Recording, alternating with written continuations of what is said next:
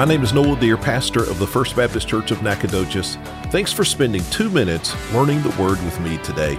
My Bible focus today, James chapter 5, verse 7. Let me read. Therefore, brothers and sisters, be patient until the Lord's coming. See how the farmer waits for the precious fruit of the earth and is patient with it until it receives the early and the late rains. Now, the command in this verse is to be patient. And the word patient implies some difficulty or some trial. You don't have to be patient when everything is going well and when all of your needs and desires are met. So he's speaking to us here in a time of difficulty or frustration, either with people or circumstances. So he tells us to be patient, commands us to be patient. But what does that mean? Well, to be patient means to wait without anxiety. To be patient means that we wait while trusting the Lord. To be patient means that we wait with peace.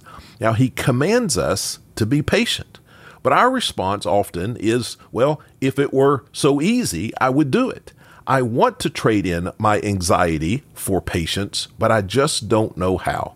Well, the second half of this verse tells us how to be patient. He says to wait like the farmer who is between the early and the late rains.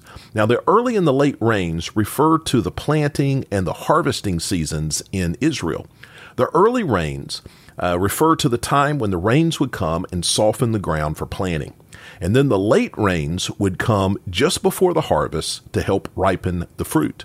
Now, in the in-between time, between the early rains and the late rain, the harvest time, the farmer would have to be patient and wait.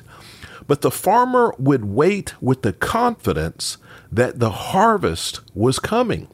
The farmer had patience because he had a full confidence and a full focus upon the harvest that was yet to come. So we are told to live in this in-between time.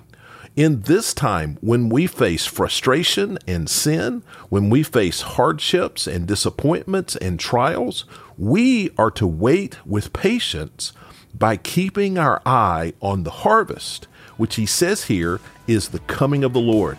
That is the source of our hope. That is the touchstone for our patience. May we grow in our faith as we learn God's word.